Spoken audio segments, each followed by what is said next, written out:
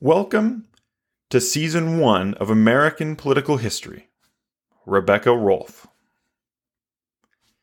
The native inhabitants of the New World created a fracture in the Old World Order. Remember, this was a time that saw the universe in a unifying order of spheres from heaven to earth to hell. People clearly had an order too. There was the Catholic peoples or the Protestant peoples, Christians, then the Mandarins, who had a complex society that just needed the Word of God to place them next to the European Christians on the top of the hierarchy of peoples. Then there was the Jews and the Muslims perverting the Word of God, but they too would find redemption either through conversion or the sword. And then there was the Africans, who were clearly marked by God with the curse of Ham. Ham is the son of Noah, and in the biblical story, Noah cursed his son for his transgressions. It was said that Ham and his descendants would be marked for all to see. And this was linked to blackness of Africans, being the obvious mark of that curse. So the problem is, what to do with this new population of heathens in the New World? They just simply didn't fit. Pocahontas, or as she was known after her marriage to John Rolfe, Rebecca Rolfe, is a window into this clash of cultures. It is often too simplistically stated or mythologized that Europeans were all racist, akin to the worst racists in American history, and assumed that the further back you go, the more racist the people would be. And these most racist people settled the New World, giving no respect to natives as real humans. The problem with this simplistic mythology is that it tells us more about ourselves today, deciding to invent a narrative into history designed to make us feel good about our more evolved state as humans. But more damagingly, it waters down the details where wisdom can be obtained. We could learn from those details if we were humble enough to admit that we aren't some better form of humans today, that if we were raised in these same cultures, we too would have acted just like those people that we judge. Because fundamentally, wisdom is not learning from your own mistakes. Wisdom is learning from the mistakes of others. After all, the United States today is hardly that different than the first colonists or the English in that time period. We still don't value the cultures of those we are hostile with. Don't believe me? Well, what is your cultural knowledge of the Afghan culture, society, and values? We have been at war with that country for 20 years. How about Iraq, Iran, North Korea, China? Anyone else in the world?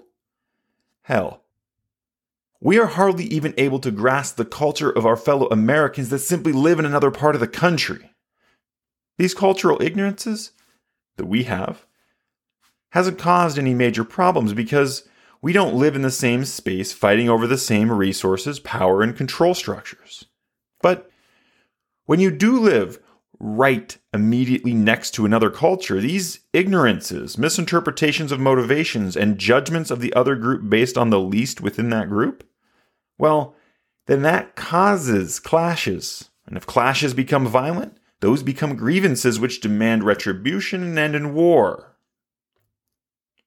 English culture, and generally Christian culture of that time, thought of itself as superior.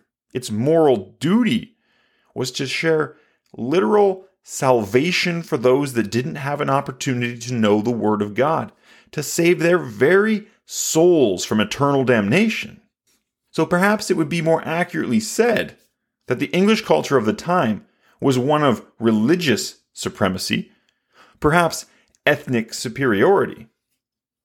The racism and legacy of that racism in America was not a motivation of someone in 1620. That legacy of blackness equating to slavery and natives having no rights grows out of later American history. The English also had real-world evidence as to why their culture was superior. First of all, and most obviously, it was the English culture that sailed across the Atlantic Ocean to the New World. The New World didn't have that technology or anything close to it. In fact, most science was far superior in England. The farming technology allowed for the production of 10 to 100 times the produce per acre, hence the much larger population in Europe. The English had advanced so far within their society that they had institutions of higher learning, where individuals could craft themselves into learned scholars of both religion and science. But most fundamental to the savage nature of the natives in North America, they lacked books, and most importantly, the Book of God. Was that not evidence enough to say that English culture was superior? Would you trust a shaman whose only scientific qualification was smoking until he was high, or the word of an Oxford-trained scientist? Even today, we make the same argument for the advancedness of our culture. Just follow the science. Or you're stupid and ignorant, and there should be laws passed to make you follow our science. We think we're different. We're better. But we often use the same paradigm of logic once used in the past. Sure, the topic is different. The outcome, the rationality, are almost identical. But there were clashes of more than just culture in the New World. Like today, motivations of wealth and greed played a factor too.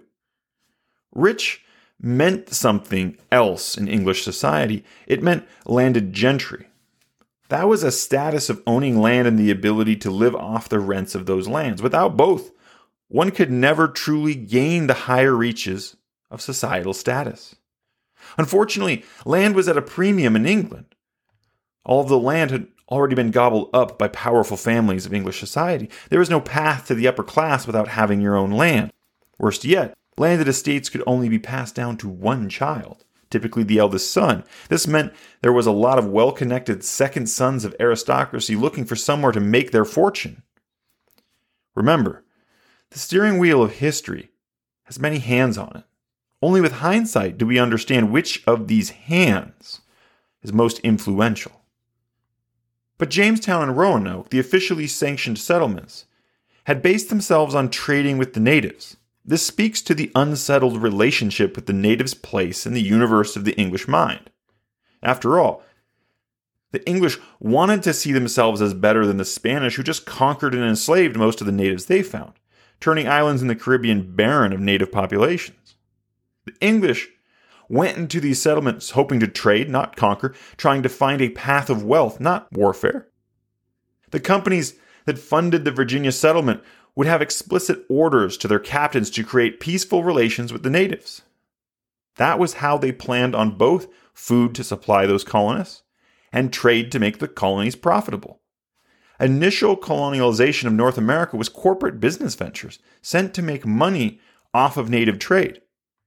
Yet, Jamestown would be in almost constant warfare with some part of the Powhatan Confederacy.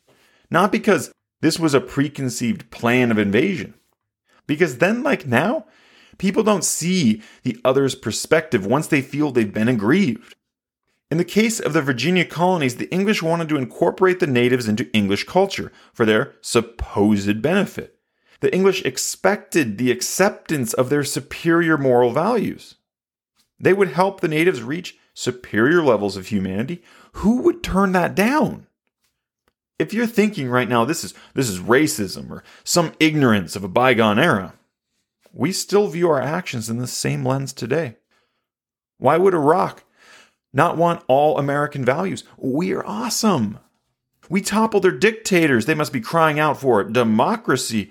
Who would refuse democracy? Why would a savage turn down Christ? Once we show them the way, they'll be crying out for salvation. They're in a savage state, not their fault. But we are fully capable of bringing them into the folds of modernity. And if you think on the other side, the Powhatan were just backdrops for history, ignorant of English ambition, naively waiting to be conquered, think again. The Powhatan would trade as it fit them, seeking to control this trade with England, bringing them greater wealth and opportunities. They wanted to place themselves as the gatekeeper of English trade to the interior nations of North America. That is the same type of gatekeeping of trade that was on the Silk Road, which made the Ottoman Empire fabulously wealthy. Positioning the Powhatan Confederacy as the gatekeeper was the chief's paramount goal. When the starving times hit, he offered them shelter and food, as long as they turned to him with their craftsmen. In his mind, he offered generous terms, given their situation, not even making them slaves, which he could have demanded given their starvation. Yet he was rebuffed. Couple this rejection with the further rejection of Jamestown's population of only men refusing any intermarriages with Powhatan women, marriages that could have signaled intentions for long-term friendship. If a people refused to interrelate, and when starving declined the most generous of terms, how could they possibly think of you as their friend? Powhatan ordered the opening attack in the First Anglo-Powhatan Wars. This attack was to control trade, to box Jamestown back into a corner, to make the English submit to the Powhatans' will. The Powhatan chief, thinking in Algonquian customs that a large surprise attack that cripples another nation and shows your superiority will be taken to and concluded at the negotiation tables like civilized people. After all, what other choice did the chief have when his most generous terms were rebuffed? But we know this story. Pocahontas' story stands out from the spiral into warfare all around her. She is proof that peace was possible, that history is not inevitable. She is proof that there is a third way to be fought for. Her bravery to embrace a totally foreign culture, religion, and customs, to have her children in that culture. Even today, could you imagine marrying someone of another country who spoke a different language, prayed to a different god? There is no other way to describe this leap than as courageous. From all of the accounts of this marriage with John Rolfe, it was one spurred on by love on both sides, which was odd. Given their stations, they likely and typically would have been married to someone for social standing. Rebecca Rolfe would convert to Christianity and move with John to England. She would become a celebrity, even meeting King James himself over dinner, along with appearances throughout the London social circles. But the more important thing was that she was willing to risk much to bridge the divide between cultures. Even though that bridge broke down within half a decade in Virginia, both sides praised her as the primary inspiration for peace between Jamestown and the Powhatan. It was called the Pocahontas Peace. She was celebrated for bringing it about, not because she negotiated it, but because her actions inspired it. Now, I believe it's important to measure the character of an individual, not by the eventual outcome of history. Rebecca Rolfe was not that impactful on the course of events and war in Jamestown. But you should judge someone by their actions they choose to take in their time, in their moment. There is a statue dedicated to Pocahontas in Kent, England, to this day. The respect shown to her by the English and the Powhatan, shared on both sides, is not because she forged a permanent peace. It's in recognition that at least she could say at the end of the day, she tried to forge that permanent peace. She tried to make a melting pot of cultures. She was the lone hand on the steering wheel of history, trying to do something extraordinary. She would die of disease at age 21, preparing to make the voyage back to Virginia in March of 1617. Her son would be educated in England and become a prosperous resident of the Virginia colony. Rebecca Rolfe has many American descendants today, including most famously Nancy Reagan. And although I don't think she foreshadowed the great American melting pot of cultures, I certainly respect her for attempting to help create an Anglo-Algonquian melting pot, an example for trying to steer the course of history towards peace and love. Thank you for listening to this episode of American Political History. If you want to support the show, please subscribe, leave a 5-star rating, and share this show with someone you think would enjoy listening. Thank you again, and until next time.